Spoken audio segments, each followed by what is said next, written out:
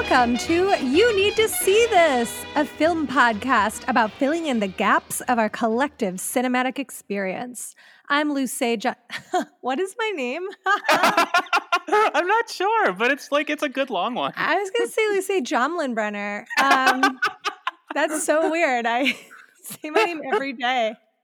No, I get it. Its names are tough, especially when we have them. My God. You guys, I'm Luce Tomlinbrenner, and I'm joined by my lovely co-host. Josie Orland. Hi, Josie. How are you today? Doing really well. I'm having fun. Oh my good God. gracious. Having a nice Sunday. Yeah, me too. I've been just, huffing paint and glue and killing off brain cells one by one. Oh, I hope it's related to house projects, but also don't. Oh. No, I'm just listening to the Ramones and sniffing glue. Oh, God, what a good Sunday. I know, it's relaxing.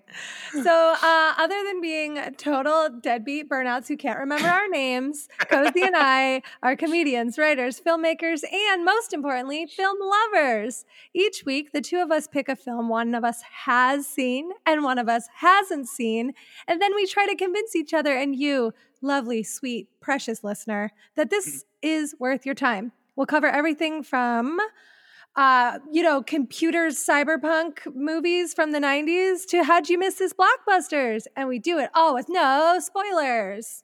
Zero spoilers. We are here to maintain the wonderful movie experience for you.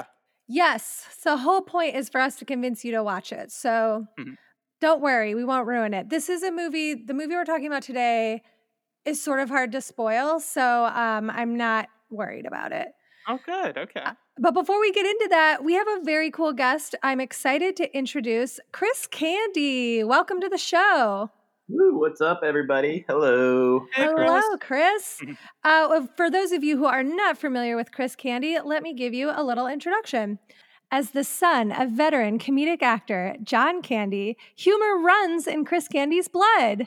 The Canadian-born actor trained at Groundlings, Second City, and Upright Citizens Brigade, and he currently performs with Second City Hollywood as part of the improv team Dazzle and the monthly variety show Live from the Hollywood Room.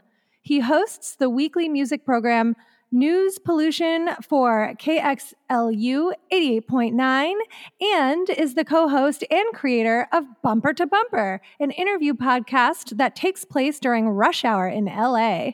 His acting credits include roles in Matthew Jacobs' award-winning feature Bar America and the Funny or Die series Mystic Cosmic Patrol. In 2019, along with co-creator Gurren Gardner, Candy wrote and starred in Rick Darge's Chowchilla, which screened at the Raindance and Calgary International Film Festivals. Holy cow, Chris. Amazing. So great to have you here. Thanks for having me. Thanks hell yeah. It's funny, as you were reading that, I was realizing 75% of that is all mute because of the quarantine that we're at. I'm like, oh yeah, there's no improv shows anymore in spaces, and so yes, there's no Dazzle weekly show, and there's no Live from the Hollywood at Second City right now. But I wasn't sure if maybe you're doing them online, like cyberprov. I wish. I was wondering if Second City had done the online stuff or not, because some of the theaters are like, yeah, let's try it, and some are like, whoa, no, thank you. I think Second City has been, actually. I think Jamie Moyer and a couple other comedian friends of mine have been doing some shows, and my co-host from Live from the Hollywood Room, Jason Schatz, he's been doing some shows too. So I do know what's going on. I just haven't done any of them recently. That's fair, yeah, absolutely. But Bumper to Bumper is still going on. I do that with my buddy Rick, and we've been able to do that. We're just not in the cars. We're just kind of doing a basic podcast structure like the one we're doing here. That's what I wondered, like if you injected car noises into it still, or like every now and then you broke to be like, what an asshole, did you see that guy jaywalking? Yeah, we tried like right in the beginning of early, because like initially we were in our cars, and we'll go back to him eventually, like he was in his and I was in mine, and we would pick someone up, one of us would, to interview them. And the idea for that came out of just like bored at, like we were driving so freaking much prior to lockdown that like I was just like feeling like that I had to find a better use of my time for traveling. And so I was like, yeah, let's just, like typical overworking culture that we live in. I'm like, I'll put a podcast in this. And anyways, it stopped when lockdown happened, and we tried to create like a podcast where we were in front of like a TV screen where it looked like the road was going behind us, but it was just technology. It was just so much work. So now it's just like this like podcast where my friend and I just kind of we talk about everything that's kind of slowly happening and crack jokes, and that's about it. But yes, that's the podcast I've been up to. And Noise Pollution I've been doing too. Just I do like a DJ set from my apartment every Wednesday night from 10 to 11, so people can come and see the live feed, and that goes up to KXLU. So I love that. I was a college radio DJ, so I'm cool. Very snobby. Yes, I am musically snobby too. It's a good quality to have. That's awesome. You two both have very good musical taste. Oh, thanks. Yeah. Mm-hmm. Where'd you DJ? I went to Bowling Green State University in Northwest Ohio, and we had one of the best radio stations in the state, actually, 88.1 WBGU. Yeah, it had like it was like in the top 3 like college signals in the states of Ohio. So cool. Yeah, it was great. It's like just south of Toledo, so we got like the Toledo area, which was really nice. And my first year I had a 4 to 6 a.m. slot, which was really difficult. Oh God. And then the next I had one of those. Oh my God. Yeah, it was really brutal. I slept through it many times. My co-host was not a fan of me. But then the next year I like worked my way up to doing like a 2 to 4 slots, and I got to keep that the whole time I was there, which was really awesome. Oh, that's good. Yeah. Those like I had one when I first started at KXLU in college, and I think it was 2 to 3 in the morning, and it was only an hour, but it was just so painful because like it was on it was Sunday morning, so you could kind of, if you wanted to go out Sunday or Saturday night, you kind of could, and then like and like leave all your friends at like 1:30 in the morning and be like, all right, I'm going to go up to KXLU, but like I don't know, it was just like who was listening? Like, did you get people calling in? We had people call in, and actually recently we just lost one of like the main KXLU listeners, this guy, Detroit Jerry. He was this big time listener, and he worked at the airport, LAX. And so he was always like a diehard listener who would like call in to the show, whatever hour of the day. It was almost like he never slept. And he was just such a super fan of the station. Aww. So we lost like a really solid dude, but he would always call in for my show when it was at the 10 to 11 o'clock hour where it's at now. And he'd always go, hey, what's up? It's me, Detroit Jerry. How you doing? And I'd always play this Ian Dury and the Blockheads song. Every week he'd call in and repeat the same story verbatim about listening to, he goes, man, you got Ian Dury and the Blockheads, man. I remember I saw him open for Lou Reed, man. In Detroit. And, and no one was giving Ian Dury any respect. And so when I saw Lou Reed out in Hollywood at Tower Records, I went up to him and I said, hey, man, I saw Ian Dury and the Blockheads open up for you in Detroit. And Lou Reed looked at me and he said, yeah, man, Ian Dury's the best. But it was the humor in it was, he would say every week I would play it, and it would happen every week, and I would record it sometimes of him spouting off this story. So it was very funny. But yeah, it was anyways, a little shout out to the legendary Detroit Jerry there. Seriously, what a cool listener. What a great story. Yeah. Love that. Do you have any, or maybe like other than that, like songs that were like, I'm every week that like you got into and had to play, and you're like, sorry, it's time for this song now, like every week? Yeah, I don't know if it was like a specific song ever, but I would lean into certain, with Noise Pollution specifically. I mean, actually, honestly, Ian Dury was that artist, I think. I would always play like Wake Up and Make Love to Me or Hit Me With Your Rhythm Stick. And like these tracks, like I was really into disco, but like these were kind of punkier, really really gnarly disco-y tracks, and they were just played with like really incredible musicians. And Ian Dury, for those who don't know, is just like really interesting musician, and like really worth checking out. Made some really cool stuff. I think he had polio, or he was definitely disabled. So, or I'm not exactly sure what it was, but he was just like, he made it work with what he got, is what I'm getting at. He rocked. He was very cool. That's awesome. But yeah, he would be someone I'd always play. Yeah. Oh, I love that. I remember my co-host Laura and I would go through this phase one year where we were just obsessed with Adam and his package, and we played Lord, It's Hard to Be Happy when you're not using the metric system. Like at 3, we were like, it's 3:00. It's time for Adam and his package. Like every single week. I love that. Yeah, Adam and his package is perfect. So bouncy and fun. Oh, yeah, so good. I never got to see him before he broke up with his package. Before he quit playing. It's just him, so he didn't really break up. Right. But it was like, it's one of my great concert misses, the fact that I never got to see him play a show. Oh, that's awesome. Yeah. Yeah, so it goes.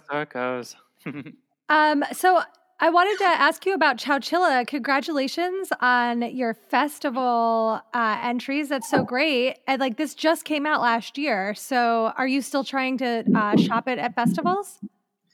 No, Chowchilla is kind of done with its festival run. It was a film that I wrote with my co-collaborator, this woman, Garen Gardner, and she and I had done a ton of comedy and improv projects prior to that.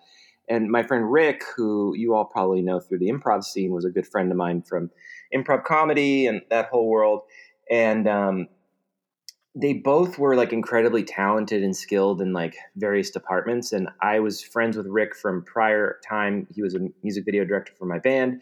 And like I said, Garen and I were friends through acting classes and all kinds of things, and post creative projects. And so it was putting together these like two elements in my friend group that were really, really talented. And so Chowchilla was the output of that. And long story short, it was about a brother and sister who had to sell their family farm. And on the eve of the sale of the farm, before it went to an open house, a bag of money from like a drug deal gone wrong showed up on their their front steps. And so what do they do when they get all this money, and what happens if someone comes looking for it? And so it's this 17-minute little film, and it was really like an awesome launching piece to just like get like, your work out there and make something and have fun doing it. And it turned out really great, and it is done with its festival run. You can see it on my website if you want to. Oh, awesome. I can link to that in the show notes so people can check that out. Yeah, that would be great. But no, it's done. It played, I think, 6 or 7 festivals. Calgary and Raindance were just the 2 biggest ones that it got into. Got into Holly Shorts out in Los Angeles and a few other ones. So I was really happy with it. But no, that one's done. But Rick and I continue to make stuff. Garen and I are always kind of developing projects. And it was really like at the end of 2019, before we got into this like crazy land that we're in right now. We were really shopping it around then, and it was just super fun to have a project. And I didn't travel often, so it was nice to have a project to go travel with. And I think actually, I was in Mammoth, interestingly enough, for the Mammoth Mountain Film Festival. Oh, cool. I was looking into that festival for my own short when it was playing. It looked like such a beautiful festival. It's super fun. They do it in this like little theater in town there. And yeah, I can't recommend it enough. Like, we just had a blast up there. We drove up, stayed the night, went and saw our film, and it played really well.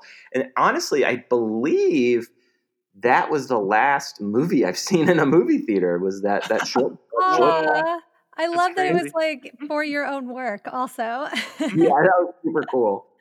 Amazing. Yeah, there's nothing like seeing something you made on the big screen. I had such an incredible time with my short Messed Up, taking it around the country. It was one of the most fun experiences. Like, I had traveled for comedy festivals and stand-up and stuff, but it was a totally different experience, a lot more welcoming. I was expecting it to be competitive feeling festivals, but that wasn't my experience. Everybody was it's like this sweet little community around super indie film.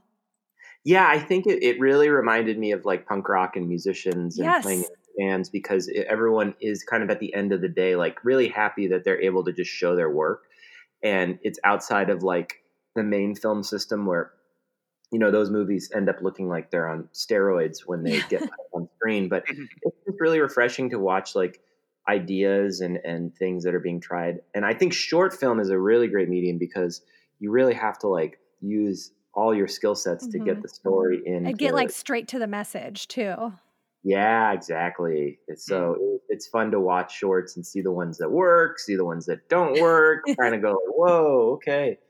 Yeah. But yeah, we had a lot of fun up there, and yeah, I loved making that one. Yeah, Cool. you two were super great in that one. It was so fun to watch. I was like, everybody's so natural in it, and the relationship's like so clear, so fast. Oh, thanks. Yeah. It was a combo of a lot of friends just working together, and the farm we shoot it at up in it's called Chowchilla because there's a town in Central California called Chowchilla. And so Garen's husband, their family had this farm in their family for generations. So it was really organic in the sense of like Garen was like, we have access to like a farm if we ever want to like film something, and I was like, yes, that's really, of course. That's You're like, we're going there tomorrow. Yeah, seriously. Give me 2 tickets to Chowchilla, please.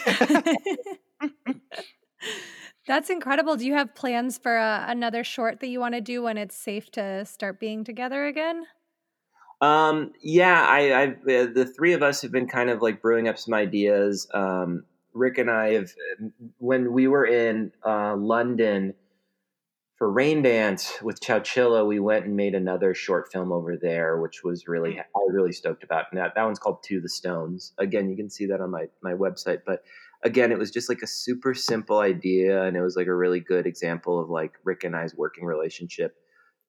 This was just about a guy who has a problem with his hair. He's losing his hair, and he's on a business trip to London, and he is told by the Airbnb host to go to Stonehenge and maybe he'll get something magical.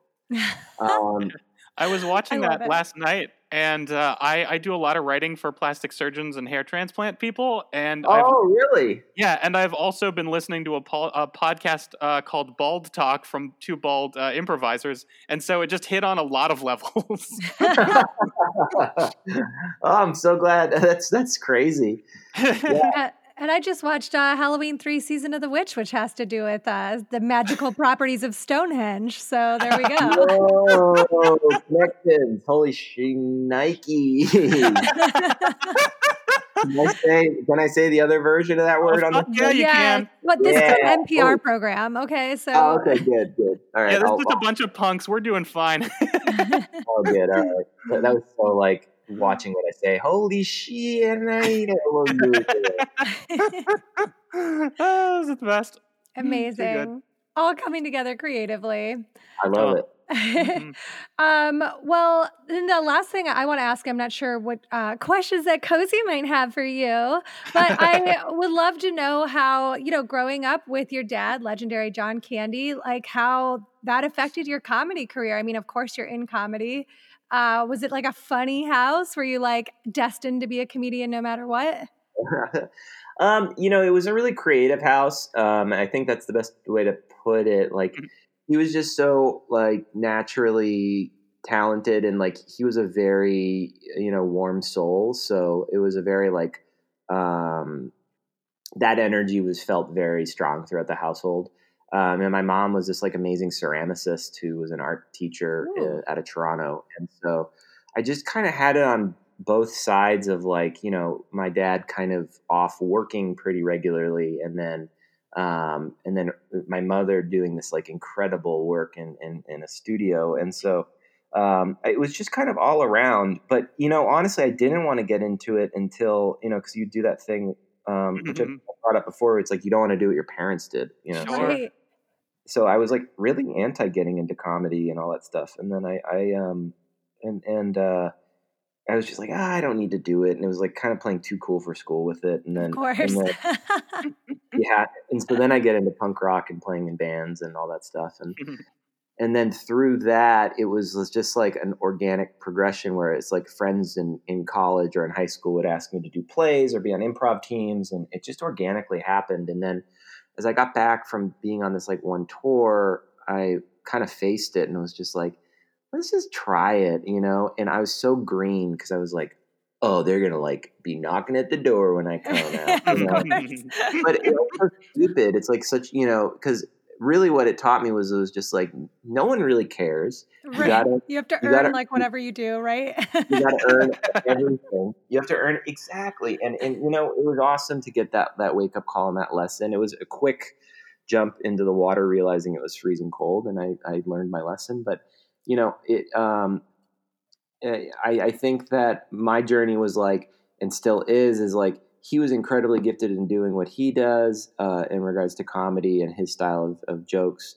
And mine is uniquely my own. And I wouldn't have figured out what works for me if it wasn't like, you know, doing improv with Cozy and y'all and like doing shows at the Clubhouse and like just getting in those reps and figuring out like what resonates with people. And, you know, I don't know if that's similar to him or not, but it's very much my own at the end of the day. So I don't feel like I'm stealing it, borrowing it, following in his footsteps. I don't have that uncomfortableness. So that's great. Well, that's what's so awesome about comedy too. I love that it's constantly shifting, that like really good comedy, you know, when you watch stuff from 20, 30, 40 years ago is still very funny, but it's of that moment in a way where like, if you were to try to rehash that on stage at the Clubhouse, people would not be into it.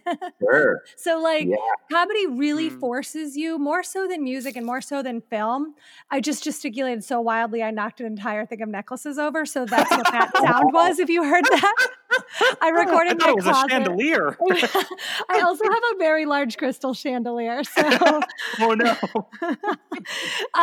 But comedy, you have to like, you can't borrow for that long. You could do it like a little tiny bit as you're trying to figure out your own voice, but you just will not be good at comedy or get to go very far if you're copying or if you're just kind of coasting on fumes. And that's one of the things that I love about comedy. Yeah, it's a very honest art form in regards to like those who are, maybe I'll put it this way, those who have it and those who don't have it. And you know, it's at the end of the day, you have it when you're like following your kind of essence. And I don't know how not to put it in like some mystic way. No, we're in LA. That's the law. You have to talk about rose quartz at some point.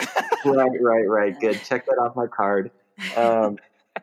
Yeah, no, it's, you're totally right. I fully agree with you there. And I guess the only shared thing was like, you know, for me, when we were doing like Clubhouse, Bart's show, the local, all of those, like I felt like very fortunate.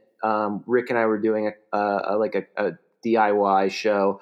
I felt like, you know, I'm coming up on my own steam here. And I was like, this must have been what it was like for him in like the 70s and the 80s with Second City and the socializing and the partying and must have been like that, you know, in some regards, because it was so fun and pure. And like some of my favorite friendships and connections with people have been from that time. So I'll never, you know, I'll never look back on that and be like, that time sucked, because it was the best.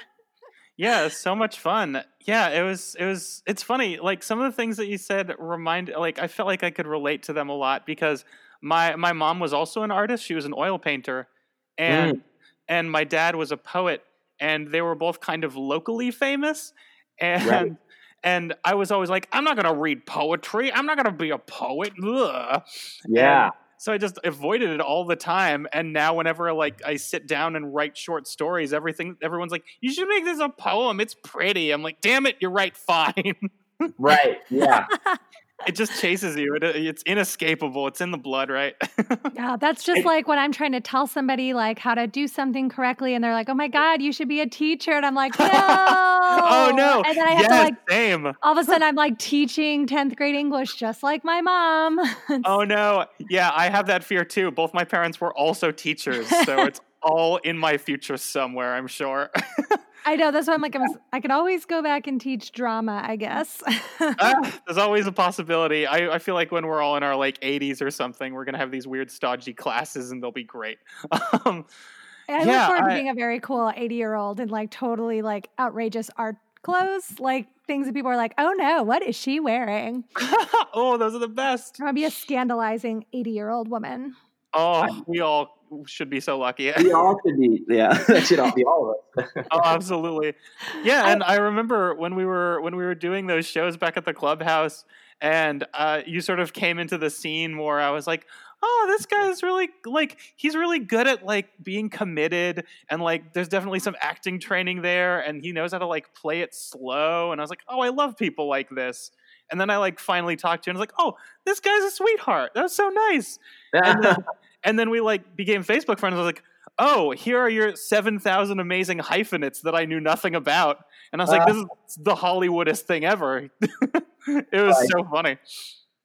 Well, I think it was a big deal for me just to kind of like get into the scene and you know, you can relate that to punk rock because it's like no one really cares who you are in punk rock. So it's like you're not, you know, and when it was in regards to getting into comedy and in entertainment, like I had to have that honesty of myself going into it because it's just like can't fake the funk, you know. You just got it's not my style. True. Oh yeah, and people can tell when you do. People can tell when people do. It's terrible. So yeah, just being yourself makes such a difference. I love that all three of us like rebelled into punk music. But I was like rebelling against like the stodginess of my suburban, you know, boring teacher upbringing. And you were like, I will not be an interesting comedian. I refuse. It's funny because I did the thing where it was like, I went a bit more conservative with it and was like, I need like a skill. Like, I need a degree. You know, and I went to school for audio design and I still love audio, but. That was smart though. I wish I had a skill beyond talking like all the time. Yeah, well, then the laziness of the performers that we all have that we fight all the time comes in, and you're like, I don't want to do sound. Oh, completely. You're like, I need a wig, or I can't do this. Yeah, exactly. Wigs are great. I love a good wig. Absolutely. We wouldn't be in comedy if we didn't love wigs. It's a big part of it. That's true. Like I said, listening to that Bald podcast all the time, they're just like, do we have to wear wigs a lot? Do you guys have to deal with that? Well, since we're talking about punk, I want to get into our movie. Cozy, did you have any other questions before we do that? No, that was perfect. All right, wonderful. Well, Chris, you picked the perfect movie to go along with everything that we're talking about. So today we are discussing the 1995 film Hackers. And Cozy, you need to see this. I've never seen this. Really? Yeah. That's hard to believe because I know that you will enjoy it. Why haven't you seen this film? Well, I remember hearing about it, and I remember being like, oh, okay, this is like I had like a little bit of awareness when it first came out. I was like, okay, this is some kind of cyber web thing. And back then, cyber web sort of internet stuff, I was just like, okay, whatever. And then later, it's a passing fad. Yeah, I know. It's like, whatever. I'm going to deal with my weird Shadowrun Sega Genesis game, which is all about hackers, and that's the only hacker material I'm going to end up with. And then later, looking back on it, I've always been like, I bet that would be funny to watch. I bet all the terminology's hilarious. But I never actually watched it. I was a big Angelina Jolie fan, and so it's always kind of been there as a thing I should watch because I loved her in Playing by Heart. Yes, I liked that movie when I was younger too. It was so fun when we were younger. Yeah, and Girl Interrupted, of course. I feel like we have these in common. Yes, Girl Interrupted. I've never seen either of those, but that's for a different podcast. We should definitely do that for a future podcast. Yeah, we could have you back as the guest who hasn't seen something, and Cozy and I convince you to watch Girl Interrupted because it's a must see. It was like Elizabeth Moss's breakout. I mean, that was like her first major movie that she was in. Oh, wow. Oh, it's been so long. I have to rewatch for that. It's got incredible. Clea Duvall is also in it. It's an amazing cast. Oh, true. And the other thing for me about hackers is that the movie we're talking about, yeah. Oh yeah, no, just coincidence right there. Yeah, the subtle bring back is that I always sort of get it not confused with, but every time I hear hackers, I think of slackers and also think of slacker. and they all Right. just kind of jumble up in my brain. Slackers the ska band or Slackers the movie? That is a great question. Always the movie, but I should do more. I should think of the ska band more often in general. And That's hilarious. same I with totally the Interrupters assumed, and Girl Interrupted. I totally assumed you meant the ska band, but I love that you're a big fan of the, what was it, like a 2002, like Devon Sawa, Jason Segel Yes. movie? Oh my god, I loved it. Did that have I think remember that. did that have Jamie King in Definitely. it? James King? Or Jamie the Kennedy? woman who's in Yes. My Name is Earl? Yeah, it's Jamie. No. That's Jamie Presley. James Okay. King is a similar looking person and also has a James name, but she's like a model / actress who was in a bunch of random things, and she was like one of my crushes growing up, along with, of course, Christina Ricci. That's so Oh, funny. I mean, I cool. know that Laura Prepon is in it. Yeah, I think was she the friend? She was the friend in that, maybe. And am I Yeah. right on that? That she was the friend? She was like and, the friend. I think they had her have dark hair in it. It was like, Oh, so- she's like the goth. yeah. Oh, so Jamie King must have been the crush or something, I imagine. Yeah, you're right. Jamie King. Boom. I can't Yeah, believe I don't. I'm one of the few people who remember Slackers, and it was just because of that. That's hilarious. I think I have it on tape. I saw it in the theater. Amazing. Oh, that's so awesome. I think I've seen it in theaters too. I think. That's wonderful. I think. Yeah. Like People out here 2002, doing that's good when work. I was going to the movies constantly. Like with as a teenager, so I was like going with my friends every weekend, like multiple times. Oh, and like the idea of seeing older Pete, adult Pete in a movie was so appealing. Yeah, I didn't have cable as a kid, so I never saw Pete and Pete, but I know all of my friends were like, Pete and Pete. We're Oh really yeah, of course. PPP was the moment. Yeah, that was a moment in time. Oh, it was so beautiful.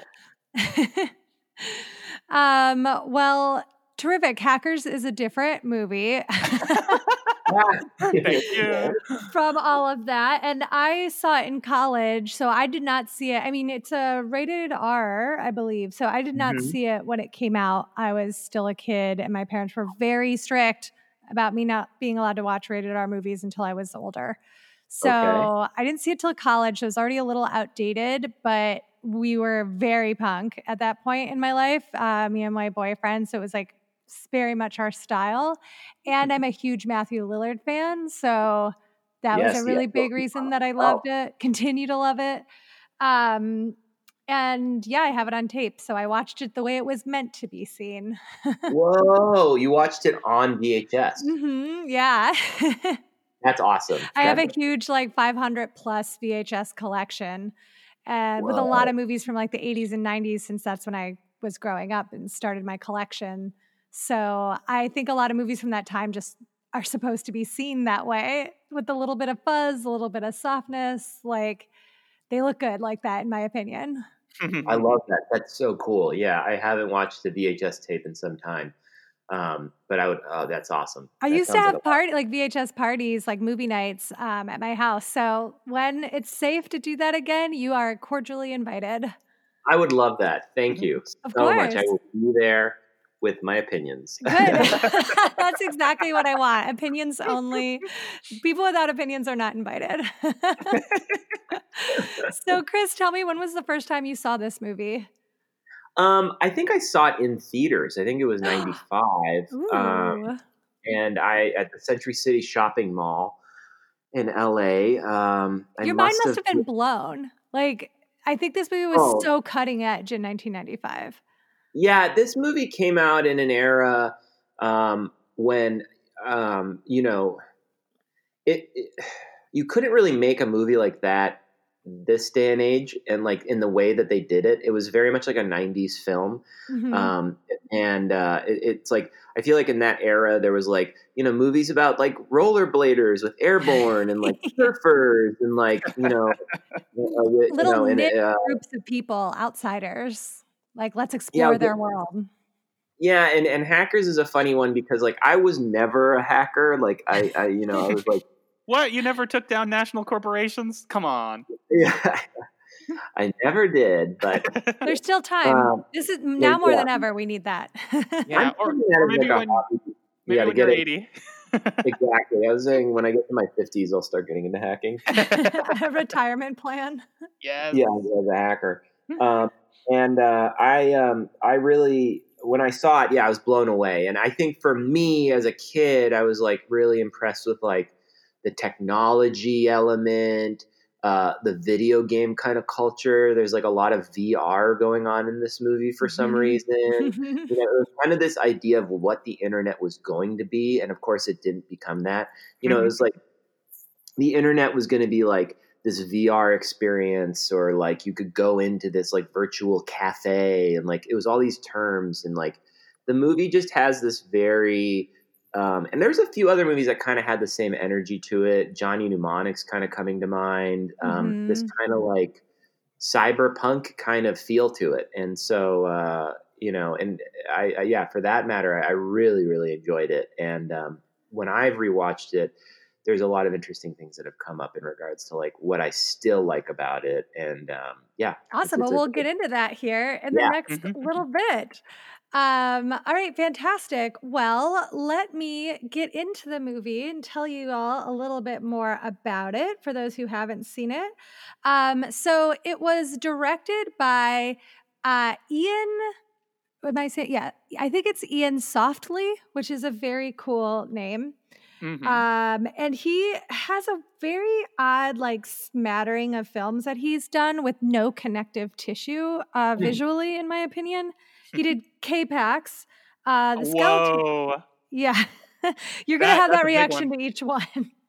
I really remember liking K-Pax a lot, actually. Interesting. Okay.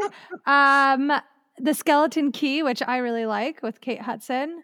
Inkheart.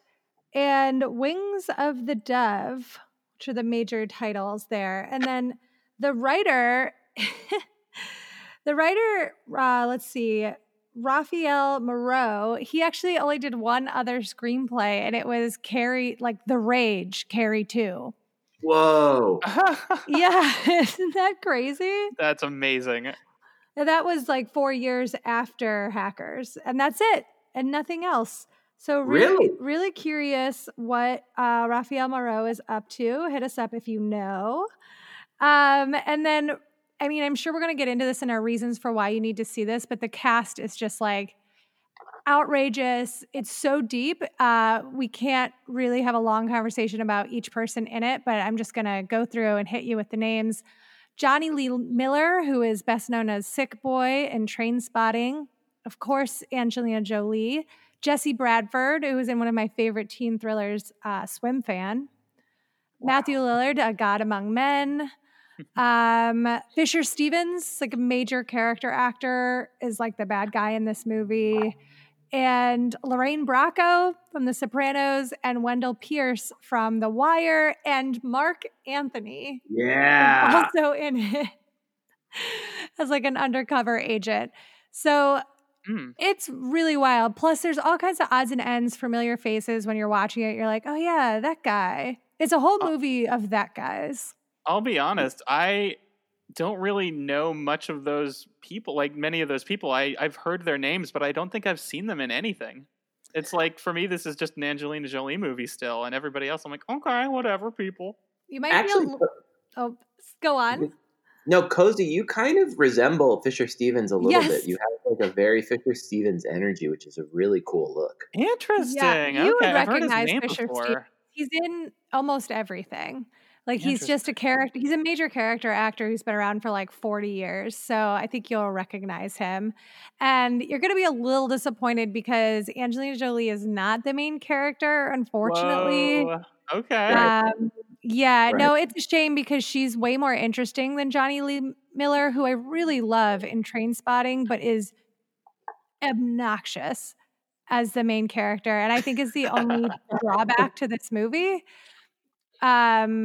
Is that he sucks, I think. Like a shitty dude in general, but I don't understand it. It seems like it's the writing, but he also really doesn't act at all in the movie. He's kind of just there as things happen to him, and he has like a petulant look on his face for an hour and 45 minutes. So he was trying to play cool, but the coolness came off as like kind of assholishness. Oh. Yeah. It doesn't read as well as it could have. Maybe there was other takes that just didn't complete the image of the character better. But yeah, I agree with that. Yeah. Yeah, he's very, very flat, especially when you've got, I mean, Angelina Jolie, who clearly was born smoldering. So Right. she's just like in every scene doing like a very intense, like blue steel look into the camera. Right. Yeah. And then Matthew Lillard, who owns every screen that even glances at him. Like, I am so in love with Matthew Lillard. I can't stand it. Like, the fact that he is not like our generation's biggest actor, like what happened? Is he a secret asshole that people don't like to work with? Because he's one of the best. He'll be the farthest person away from the camera and he's acting harder than anyone else in like the foreground. Like reactions, funny little asides, like doing stuff with his hair and clothes. Like he's just always acting. Like, yeah, he's very invested in the characters that he plays. oh, he was yeah. in a movie, he was in that movie Descendants with George Clooney, and Yes. I really loved him in that too, because he did end up playing a more subtle character, and it wasn't like so. I have a over feeling the top. maybe there was like a period in like Matthew Lillard's career where he was like gunning for like the Jim Carrey, Pauly Shore energy that was going on at that time. Oh, Ooh, that yeah, would be because great. 95. Yeah. Yes, so maybe it was like a move, like this is my thing, and you're the next this or whatever, and so it could have been that. But the cool thing is he's very much his own self, which is rad. Absolutely. You know, I didn't know that he was in The Descendants when I went to go see it in the theater. And because, they were like, it's a George Clooney movie. And, and like, of course, Judy Greer is also in it. And it's this like really incredible scene when Matthew Lillard is revealed in like the third act, end of the second act. And in the theater, I went, Matthew Lillard. Like I was so surprised and I was so excited because the movie is fine. But like when Matthew Lillard was in it, I was like, now I'm here. Like, yeah. Sometimes that'll do it. Yeah, I know. I remember being like okay with The Descendants compared to what everybody was like pumping it up about and stuff. And I just realized probably the other day that I had also been confusing its name with The Savages for a really long time. And I just with Laura Linney and Philip Seymour Hoffman. Yeah, like I forgot about that one, and I love The Savages. That movie is much better. Good. Oh, it's so good. That's really funny. Yeah, the Descendants is awkward because it's like their whole issue where they're like dealing with, not being able to have the land and how all the people who are like native there and like aren't white are like, yeah, no, you shouldn't have this land, but we're supposed to be rooting for the white people. So weird. It just, I think it had an odd vibe to it, but that was the good thing at the end of that one is he chose to not sell, right? He chose to keep the land, which was good. Yes, exactly. Yes. At the end of it, he became a good person.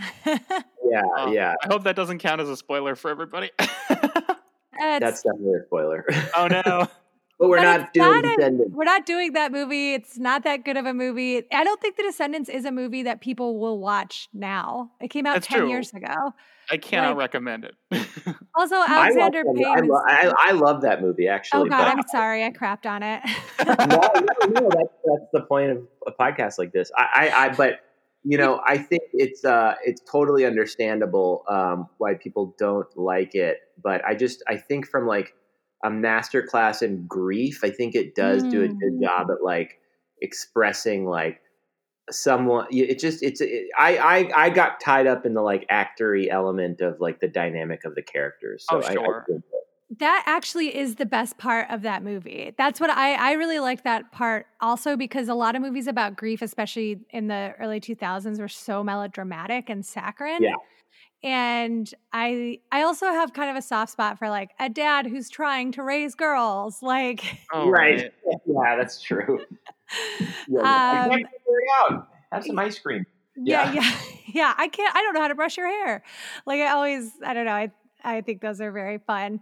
I think maybe the other part of it sort of threw me. I got angry about it. And then by the time it resolved, I was like, oh, okay. I got too worked up if that makes sense. Fair Oh, yeah. enough. There's a lot. Yeah. Don't worry. Well, back to Hackers. So we got into directed, written, starring. Let me lay a synopsis on everyone. Yes, This is from Letterboxd. I thought this was the most concise. First of all, the tagline is great. Their crime is curiosity. Yeah.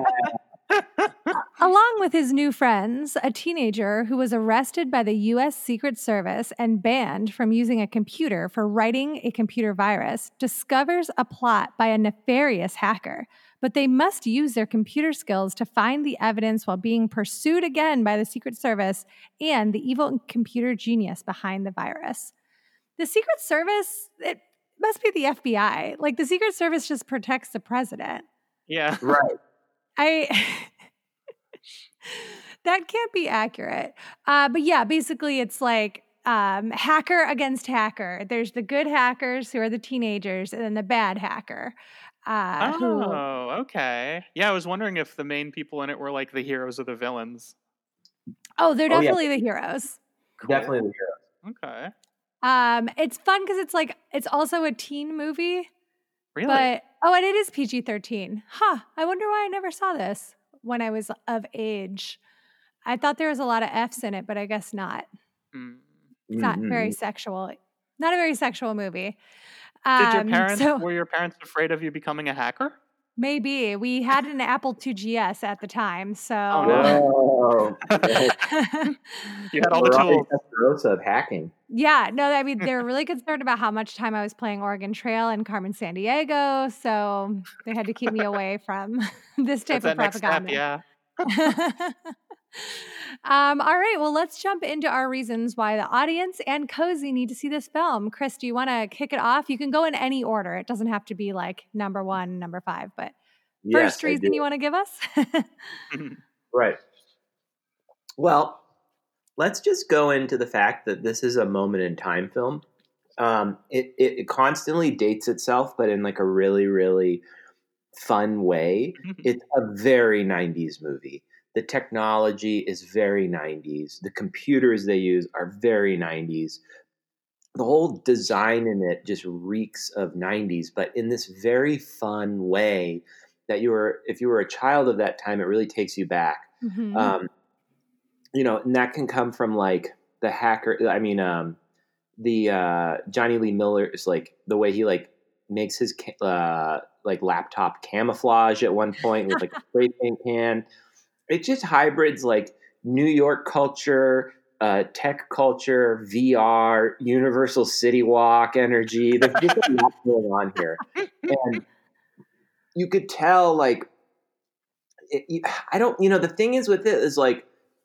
Yeah, this thing isn't like Streetcar Named Desire, right? But like, it's a fun movie. Like you kind of just watch it, and it's very easy to put on. Mm-hmm.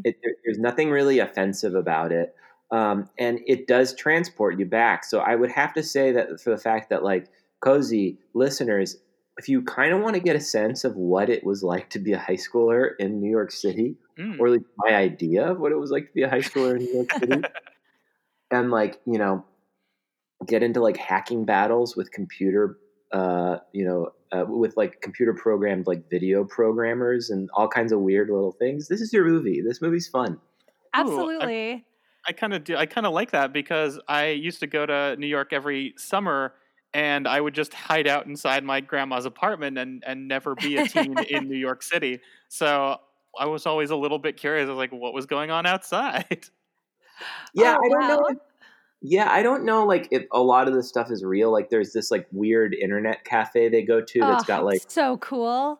It's clearly like a set, I think, but... it's like a giant warehouse that could have never, like, existed. Wow. like a drop-in, like, vert ramp. Very Ninja Turtles one, it looks like a video game.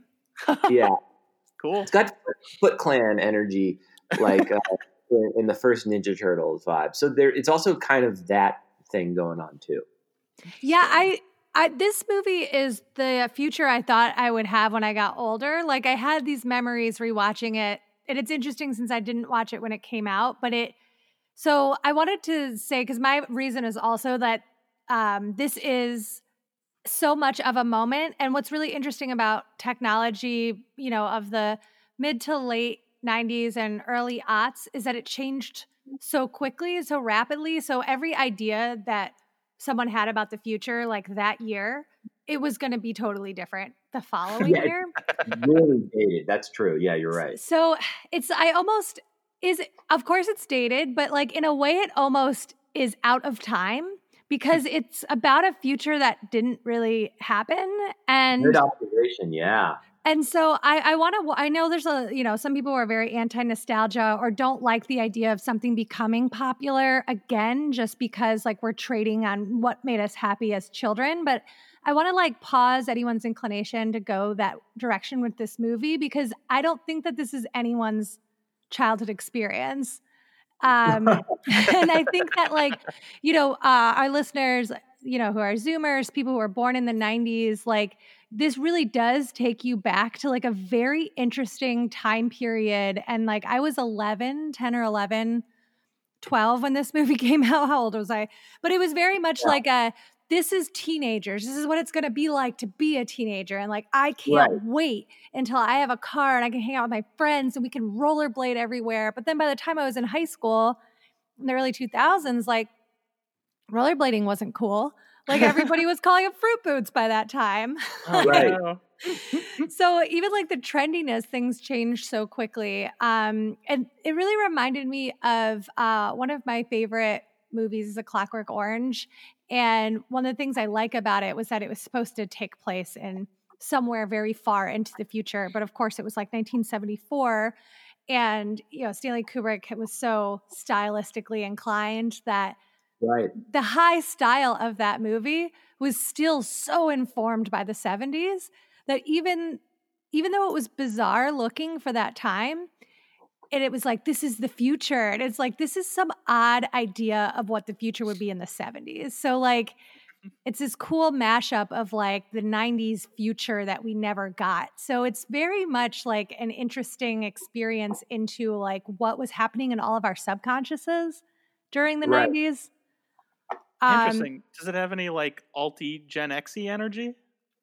I think it's actually outside of Gen X. Okay. Because Gen X is very, I always think of, Janine Garofalo and Winona Ryder. Oh, 100%.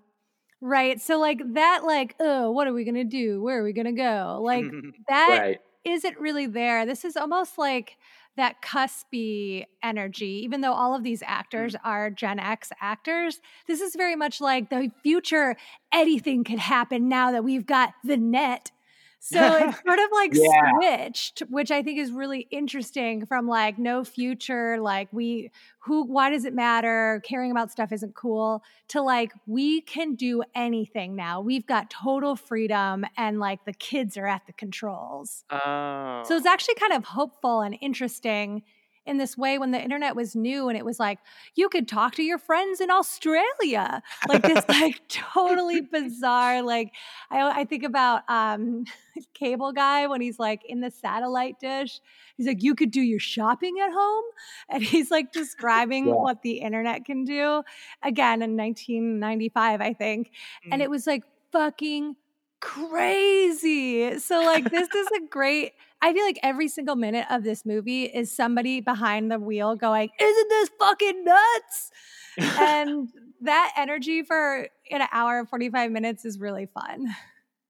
Also the graphic design of like the internet programs, like that movie, The Net, like Hackers, like the way that you like surfed the web and the way that the design of the websites were not the way it ever was. Like it just never looked that way. No, and I don't think any computer programs really look like this either. Like every time, like in the beginning where Johnny Lee Miller's like interacting with a hacker and they're like talking back and forth to each other in like these fonts that are very much like the PSA in the beginning of DVDs that was like, you wouldn't steal a car, you wouldn't steal a DVD. They're all talking in that font on the computer. And I was like, that's just, what? Nobody could do that. Yeah, it almost made it look like if like the internet was like a Sega Genesis or something. Like it's just it interacted in that way. You got me on that one. Yes. I was thinking, the other movie that came up was Lawnmower Man. Oh yeah, totally. VR. Yeah. Yes. And like the first Matrix also, just a lot of like, you're in tubes. Also like the beginning of Fight Club. Like Fight Club is obviously like not a tech movie, it's a very like anti-futuristic movie, story. But the beginning of Fight Club where they're like going through the synapses of the brain and it's like the Dust Brothers score is very much like the whole vibe of this movie. Oh, okay, that's good. Yeah, I'd never seen Lawnmower Man. I'd never seen Johnny Mnemonic, so that's a good touchstone for me. Yeah, it's Brad Pitt's vibe in Fight Club is like he would have fit in well. I meant The Matrix. I never saw Fight Club either. My bad.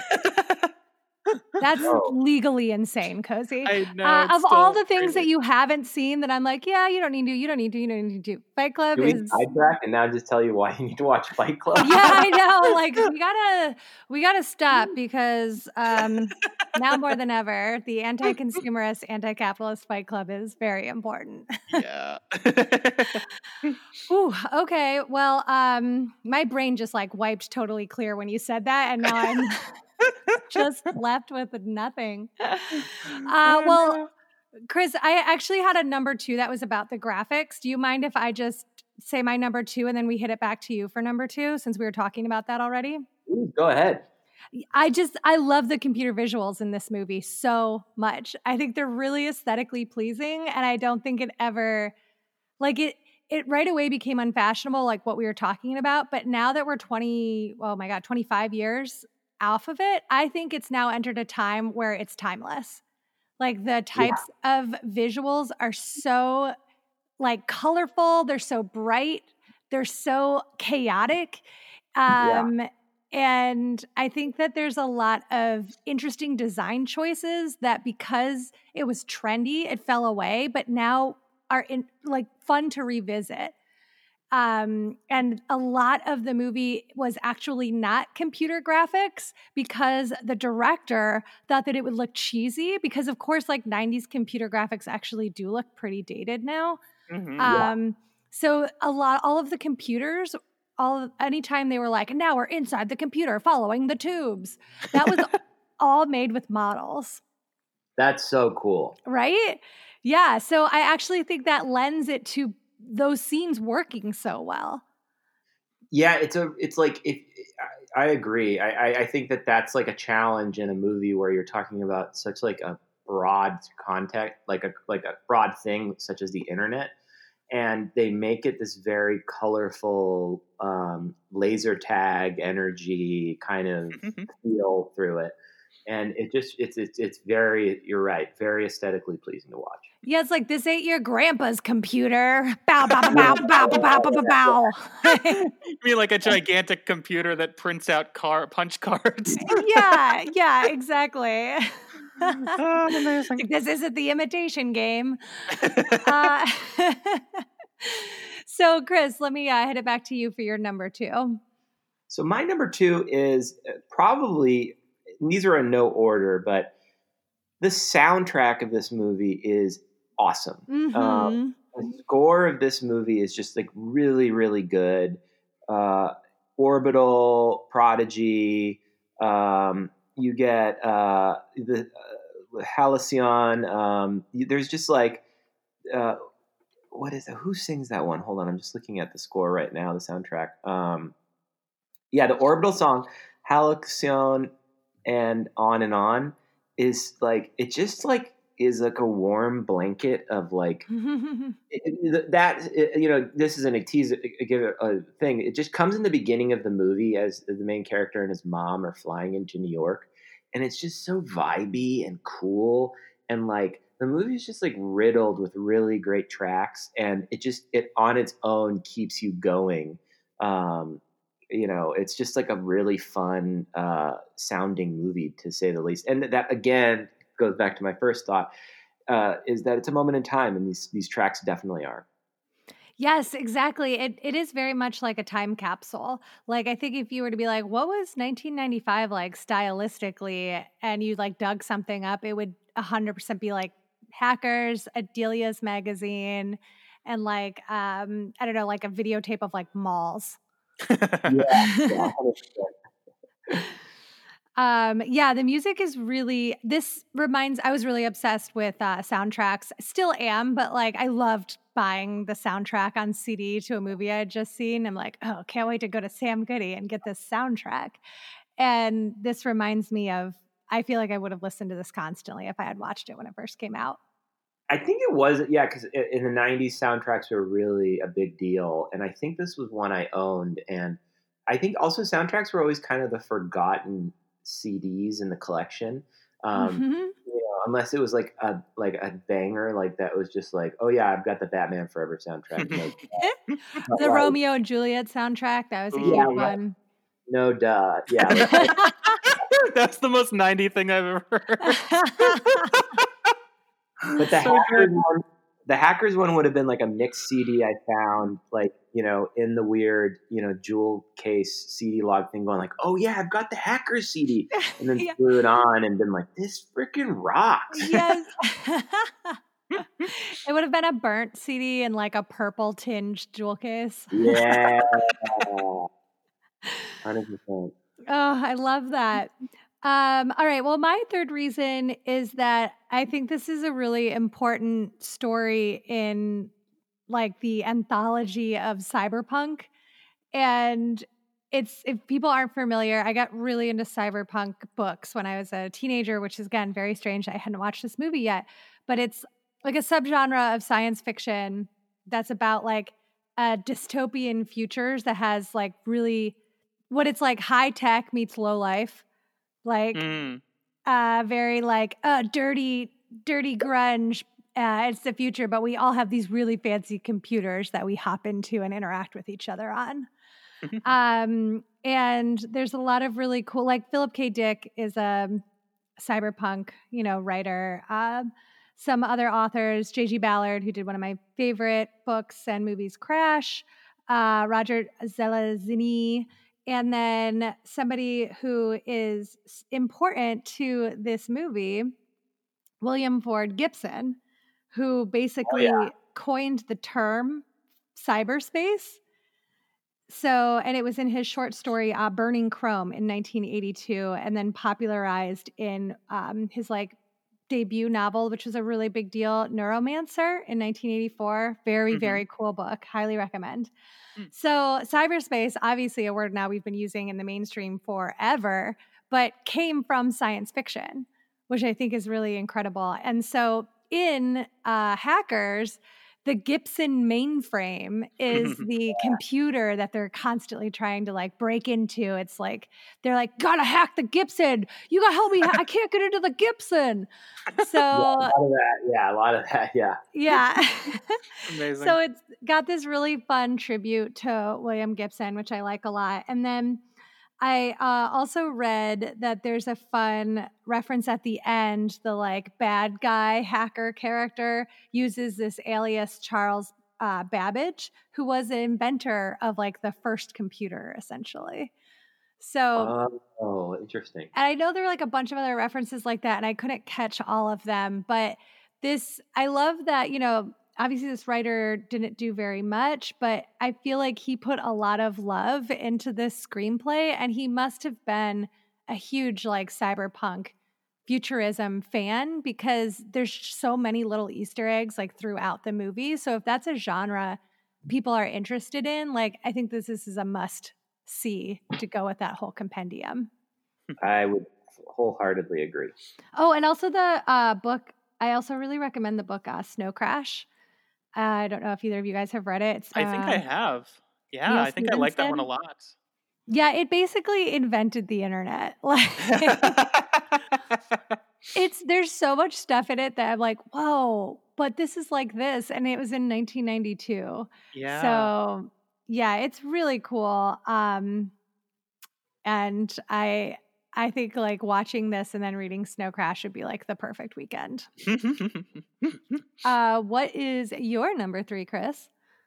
Well, I'm gonna go to this because it's reminding me of a lot what you're talking about. But some of the best internet handles ever are in this movie. Like you know, hey, listen, y'all. We all have our handle, and it's on Instagram and it's on Twitter. Those are our handles, and there's like a big obsession over like. There's like one character who like needs an identity, man. I need my handle. What's my handle? But then you get these like really great names like Crash Override. Was it Crash Override or Crash and Burn? Oh, Crash and Burn was what their names were when they started dating, when they combined their two handles. Right. So it was Acid Burn and Crash Override, and then when they like Acid come Burn, together. Yeah. They were a benefer. Cool. Let me see. Well, and like an interesting thing about the hacker names that I read too was that they were all based on real hackers at the time. Yeah, we got Phantom Freak, Lord Nakon, The Plague, Zero Cool, aka Crash Override, Master Disaster, Serial Killer, but cereal with a C. Oh man, so good. It's a very like the names are so cool, and this kind of blends into just a little bit of one of my other ones I had, but the style, the wardrobe and the costume design in this movie is really, really good. It's actually very, and it was kind of an observation that I had about this movie 5 years ago, and it's still showing up nowadays. But like, trends in fashion repeat itself. Mm-hmm. But like, you could easily see like modern day style and like runway fashion in what they're wearing from 1995. Like, they're straight up like Yeezy, Kanye West style clothing going on in this. And I don't know if that's a good or bad thing, but it is crazy how influential I think that era and time of fashion and style is showing up this day and age. Oh, absolutely. And then it's also melded with some like 70s like street punk looks as well. Like there's some bondage pants and some really wild like hair and makeup. I love the costumes. That was actually one of mine, was how obsessed I was with the fashion in this movie when I was younger. And then I'm watching it and I'm like, no, I still love all of these clothes. Like the stuff that Matthew Lillard wears is incredible. Like, so edgy. I think his stuff is kind of beyond, like you were saying, it's practically runway. Like it's not like simple, I'll just throw this on. Like, there's lots of like belts and very Vivienne straps. Westwood kind of feel. Yeah, absolutely. And what's interesting, I looked up the costume designer because I'm like, oh, I bet this person has been doing all the coolest stuff. He hasn't really worked that much, and he hasn't done any major movies except for Hackers.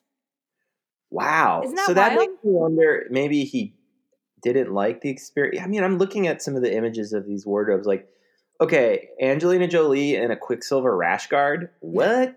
So cool. Like, I was just like, it was a solid blend. Like, it's there's definitely some like lot of leather. There's a lot of it's streetwear for sure, which is really neat.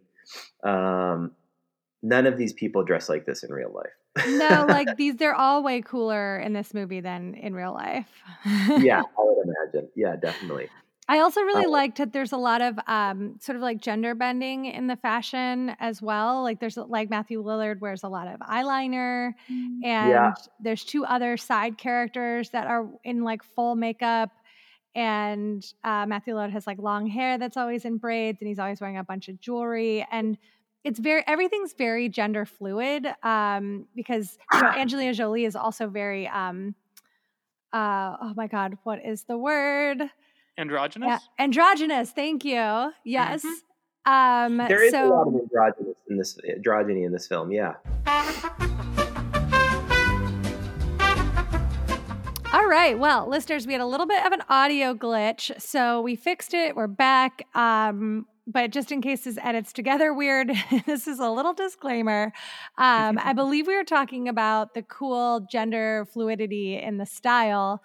And I really love how androgynous Angelina Jolie is, and Matthew Lillard, and how cyberpunk kind of meant like kind of translated into a style fluidity that I think was really progressive for the time. Right. Yeah, definitely. So I believe those were our 4th reasons. It's been like 20 minutes since we were talking. A little 20-minute break to fix our issues. So let's get into our 5th reasons. And listeners, if we missed one, please forgive us. Chris, lay on your 5th reason. I'm just going to say young Angelina Jolie and Mark Anthony. And also Penn from Penn and Teller. Oh, I can't believe I forgot to say that in the cast. Yes, he plays like a low-level security hacker. Yeah. I just think that like this movie is like a great example of like the first films for some of these actors. Like this is definitely like, again, like, clearly if this was like Johnny Lee Miller's leading movie, Angelina Jolie used this as like a stepping stone to get more footage and show how she like just totally controls the screen. And Mark Anthony is like, Mark Anthony shows up in like another film of mine that I really love, The Big Night. And he is just like a really solid actor. I don't know how else to put it. Yeah, he's an interesting role in this because he's an undercover agent who also seems like he's into being a hacker. Like he's really interested in hackers. So I can't tell if he's always undercover or if he's half the time a hacker and half the time a cop. Yeah, there's like this one scene, it's not giving away anything, but he shows up undercover at a party and he's just having so much fun at the party. And it's a small little detail. You'll probably miss it, but he just does a good job in the film. And yeah, he's kind of like the anti-cop and kind of maybe is, the voice of the audience a little bit, who's kind of on for the ride and is enjoying it. Yeah, totally. There's a great scene between him and this like asshole cop that's like total meathead, classic ACAB. And he's reading off like, the stupid hacker manifesto, which was a real hacker manifesto that was released in the 80s. And he's like reading it off and like making fun of them. And Mark Anthony's like, I don't know, they sound kind of cool. And the guy goes, cool, they're commie scum. And I'm like, wow, our talking points have not changed in 25 years. Right. Oh, yeah.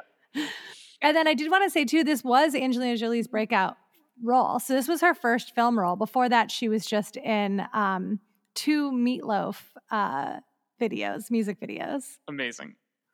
Yeah, I think she does an incredible job. She's just so good. It's just she's good. Like she has like this cool computer in it. She's a very cool computer. Everyone gets like excited about like the video card and how much RAM there is. Yeah, like oh my god, like it's got a dual Intel Core processor, 6,000 megabytes of RAM. Like they just like are throwing terminology around in this movie like left and right. And so much. Like, the refresh rate is off the charts.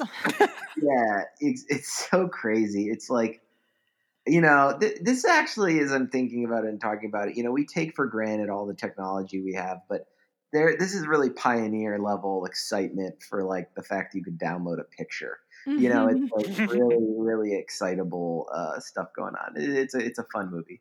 Oh yeah, I mean at this time I think I wanted really badly like the little electronic diaries. I don't remember what they were called, but I was like obsessed with them, and I was like, oh my god, I could write all my secrets in a computer that fits in my pocket. Which in one way makes me sound like the oldest woman in the world, but that wasn't that long ago. Like the fact that things that were just constantly, like I'm using 3 different electronic devices right now.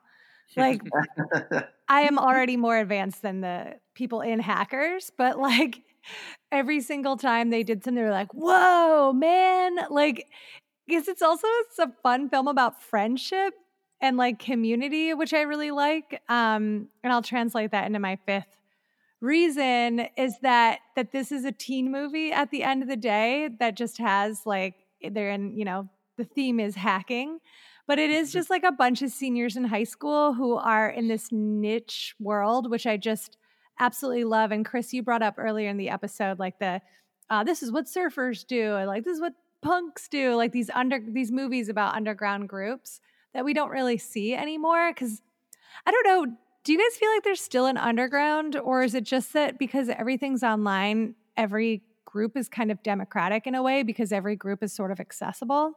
Well, I feel like there are more subcultures than ever, and the internet is sort of showing us that all the time, where it's like, here's a thing you've never heard of. There is a group of people who do this in San Jose and nowhere else. And we finally get access to it. We get access to all the cool slang, and I don't know, I'm fascinated by subcultures, so I'm always excited about that stuff. Like, I think go ahead. Oh, I was just gonna say, yes, like those subcultures, it's out there, but it feels less like a movement. Like now it's just like a bunch of like 5 or 10 people in, like you said, San Jose, and less like a weird cultural underground scene that you didn't know existed. I don't know. It's like what were you going to say about it, Chris? I just think like this is a movie that came out in the 90s. Like it's very much like Hollywood trying to understand internet culture. Right. And with that being said, too, it does generalize quite a bit, like hacker culture, because like the 2020 version of this would be someone who's like really into like cracking Facebook. You know what I mean? Like right, or it's like it's Edward Snowden. Like it's Snowden. Yeah, it's way more higher stakes. Like at the end of the day, this is like, they're doing stuff in this movie that is in that realm and that vein of like anti-establishment, where we can basically get through any of these major walls. So big government is definitely like your enemy in this film, and which makes it kind of timely in a way. Also, like there's a number of things, even though like you said, it's very like catchphrasey Hollywood. There's still like a lot of things that they say that I'm like, well, they're not wrong. Like I was very much on their side for the whole movie. Yeah, you stay with them, and it's just a super fun watch. And you're gonna get through this thing. It's a quick film; it rips through, and it's one of those ones that like we're still talking about today in 2020. Yeah, I think it has a lot of interesting cultural value, and that there aren't a lot of movies like it, and that it matters in the history of tech. If you're a person who's interested in the internet or computers at all, that this is a necessary. It's like almost like a historic film to understand where we are now. And like Chris said, it's just also very fun and a banquet for the eyes when it comes to like color and style. It's so exciting to watch for just like each scene. Like nobody wears something twice. Like it's just like, what are they in now? It's delightful. So I mean, I guess that's our wrap up. Cozy, would you watch this movie? You know what? Usually I have a bunch of things to say after this, and I get all specific and stuff. I'm just going to go ahead and say I would definitely watch this, and I would most likely watch it with a bunch of friends, because it does sound like a very fun movie, and it's got that 90s nostalgia in weird ways that are flashy and big. And yeah, it sounds like something I would enjoy watching. Heck yeah, we did it. High five, Chris.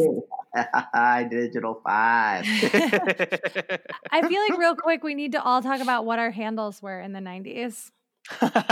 Oh, yeah. I was Catboy789. Really? Awesome. That's amazing. Aquabats.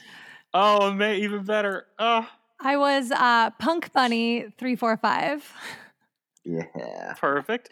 And I did not have anything that required a handle when I was a kid, so I have none. Wait, you weren't on like AOL Instant Messenger at all? That's correct. I avoided AOL Instant Messenger very much. I never went on any forums. I didn't do any of that stuff. That's crazy. What about like your first email address? I still have my first email address. Oh my God. That's insane. Yeah. My Hotmail account, my MSN.com account is my same one I've always had forever. And as a result of it, it has like a letter from my dad's name in it and like my first phone number and stuff. That's amazing. So you have no alias from the late 90s or Y2K times. We're gonna have to come up with one. What about your Instagram handle? Are you on Instagram? No. I'm not on Instagram. Here's the thing is like I've managed to avoid creating a handle, and that's good because I have these perfectionist tendencies, or I'm kind of working past those. And so the idea of picking any one of them feels like such an overcommitment that I worry that I'd get it wrong. And then of course I see things from like years and years ago where everyone's like, I can't believe I was 420, 69, something.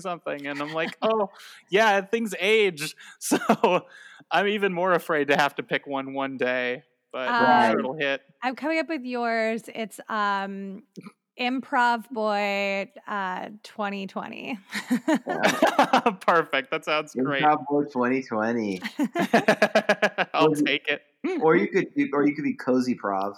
Ooh, that's a fun one. Cozy Prov 2020. That would be good. Oh, yeah. Every time I do anything, I'm always like, what if I just go with Cozy Orland? Just like full name. Well, see, that's the thing, though, about handles is like now we don't think about it because it's like, look at me on the internet. Please make your internet footprint. But when the internet was new, it was like, don't you dare even whisper your name on the internet.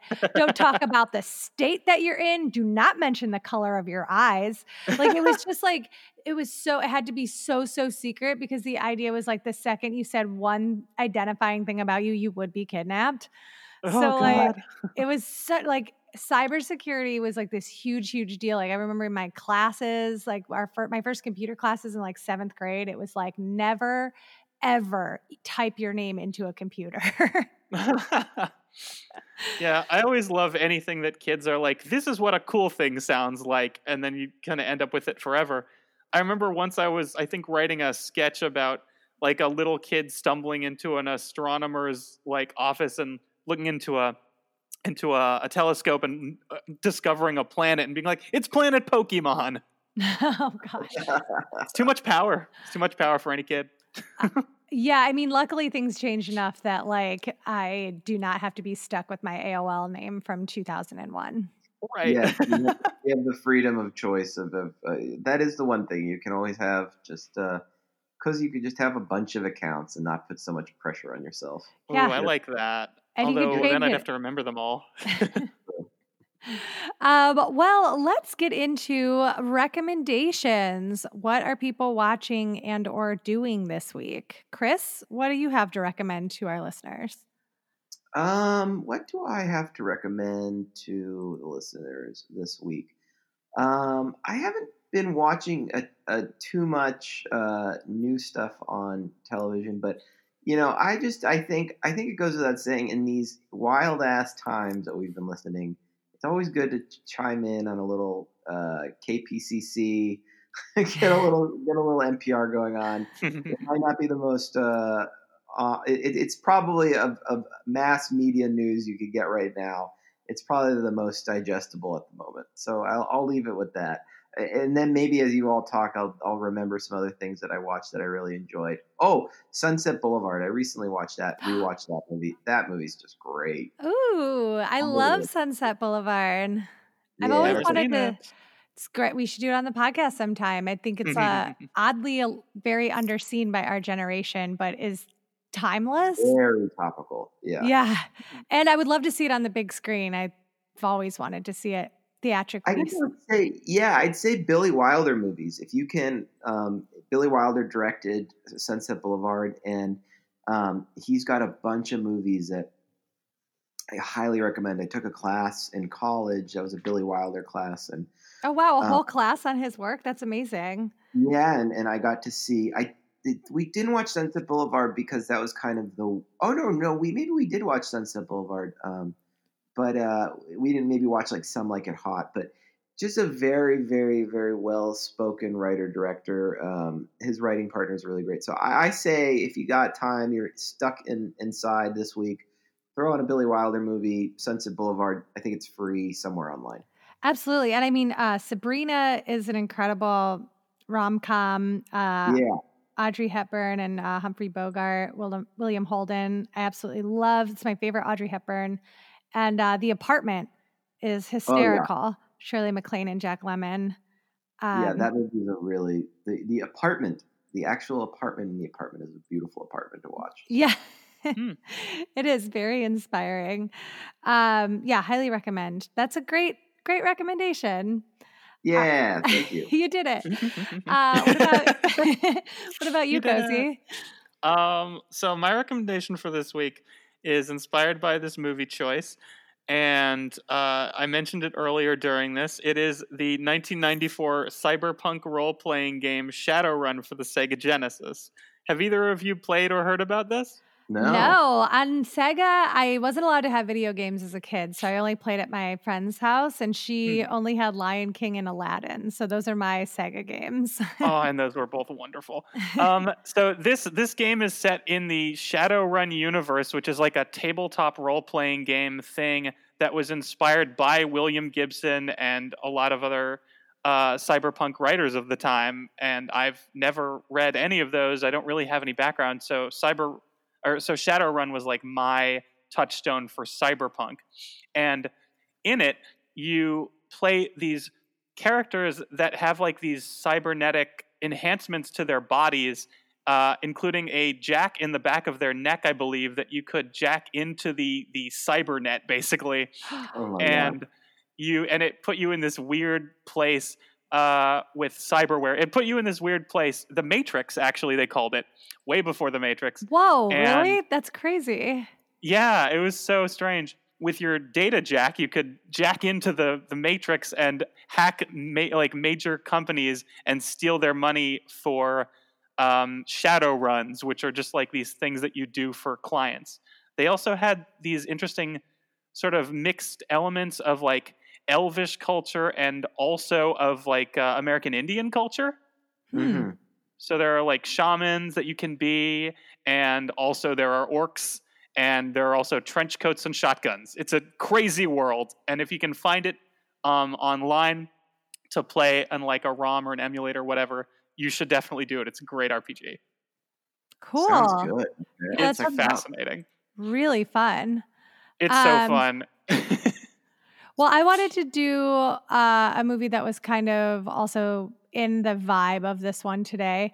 I rewatched Blade Runner, the original one, recently, and it's just, again, such a feast for the eyes. And I really love the book, and the book it's totally different. And I know a ton of people have seen Blade Runner. It's not like a deep cut or anything. I saw it screened about 10 years ago. If you can, when theaters open back up, if you have an opportunity to see Blade Runner projected, it looks so beautiful. It like made my eyes like tear up a couple of times. So there's just like, wow, there's so many movies that are meant to be seen on the big screen that we have, not had the opportunity to do because of the way that time marches.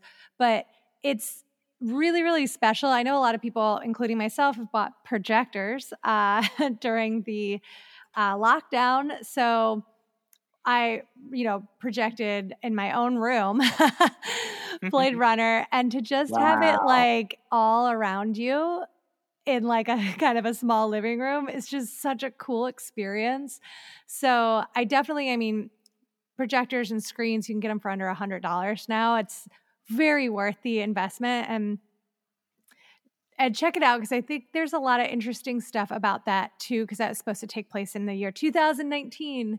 And, it was filmed in the 70s. So it has kind of a similar vibe with A Clockwork Orange, which I was talking about earlier, which is that like this is the 70s idea of what the 2000s will look like. And it's very different stylistically from A Clockwork Orange, but I think it's fascinating to see where people's heads were at in different decades about the future. And if you have an opportunity, Android's Dream of Electric Sheep, which is the Philip K. Dick novel that Blade Runner was based on, is really beautiful and heart-wrenching, and is actually a totally different story. They took like a little sliver of the story and turned it into Blade Runner, but the actual book is much more emotional and like human-driven, and it's short. It's a short novel. So if you're looking for a good book, highly recommend that as well. Oh, cool. Okay, great. Nice. Yeah, and I think they both pair nicely with hackers. Yeah, I've never seen Blade Runner before, actually, or Logan's Run, which I always confuse it with. Logan's Run has Yeah. camp value at this point. I think it's still interesting stylistically, but I wouldn't say that it's like a cinematic feat. Yeah, Blade Runner is you're experiencing a lot. There's definitely a lot going on there. Mm. The far Nice. superior film to Hackers, but Yeah. I mean, they're yes, but I think still both are really like candy for your eyes. Yes, absolutely. All right. Well, hey, listeners, have you seen Hackers or any of the movies that we've recommended today? Hit us up on Twitter and Instagram to let us know. You can follow us at Need to See Pod on all the platforms. You can also join our Facebook group to discuss all films. Hit us up with some of your own recommendations. And Cozy's hanging out there in the Facebook group to chat with you. You can follow me at LTB Comedy on Facebook and Instagram. Chris, where can people find you? It's Chris Candy Forever on. I love that. Chris Candy number 4ever on Instagram, and Chris Candy number 4U, just the letter U, on Twitter. Nice. Incredible. Does anybody have any? All right. Does anybody have any plugs? Everybody go follow Chris. Yeah. Plugs. Chris, you want to plug anything? I just want to plug safety and having a great holiday season and staying healthy and trying to stay clear-headed during this crazy time. I love right that. now. I'm going to second that. I would also like to plug safety. Please stay home. I have multiple friends with COVID right now, and I'm terrified for them. So please take care of yourselves, everybody. So important. Cozy? I have two non-safety related plugs. But you also want people to be safe, so That's true. Safety is very, very important, no question. And aside from safety, I have crashed this Zoom holiday party coming this Wednesday, December 9th at 8 p.m. Pacific time on Twitch at twitch.tv/SweetDalaiLama, another super fun online variety show that I'm hosting. Also, my punk improv team, Scene Kids, recently put out a 90s skate vid style VHS tape.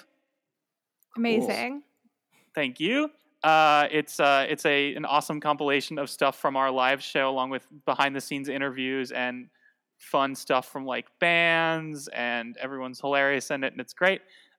Please email scenekids182@gmail.com, $10 minimum donation address, and we will send you a copy. Heck yeah. I love that, Cozy. Congratulations. Thank you. It's weird and the best. So, it would be amazing if you are a wonderful listener and you would like to give us a 5-star review, and maybe we would read that on the air because we tend to do that. And, subscribe to us on iTunes and all the other good places.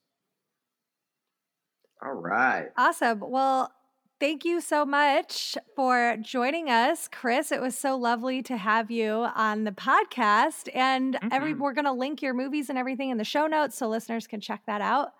And I'm happy we finally got to officially meet in Zencastr. I love it. I love the Zencastr meet and greet. Well, thanks for having me, y'all. This was super fun.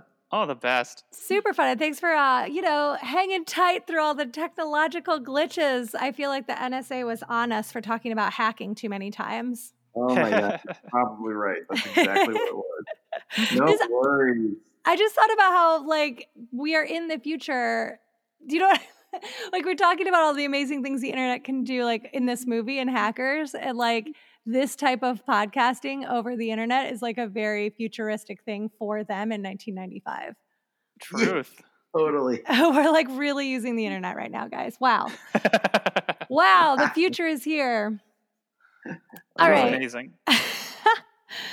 Everybody is amazing. Take care of yourselves. Thank you so much to Pete Burns, our audio engineer. And thank you, listeners, for tuning in to another episode of You Need to See This.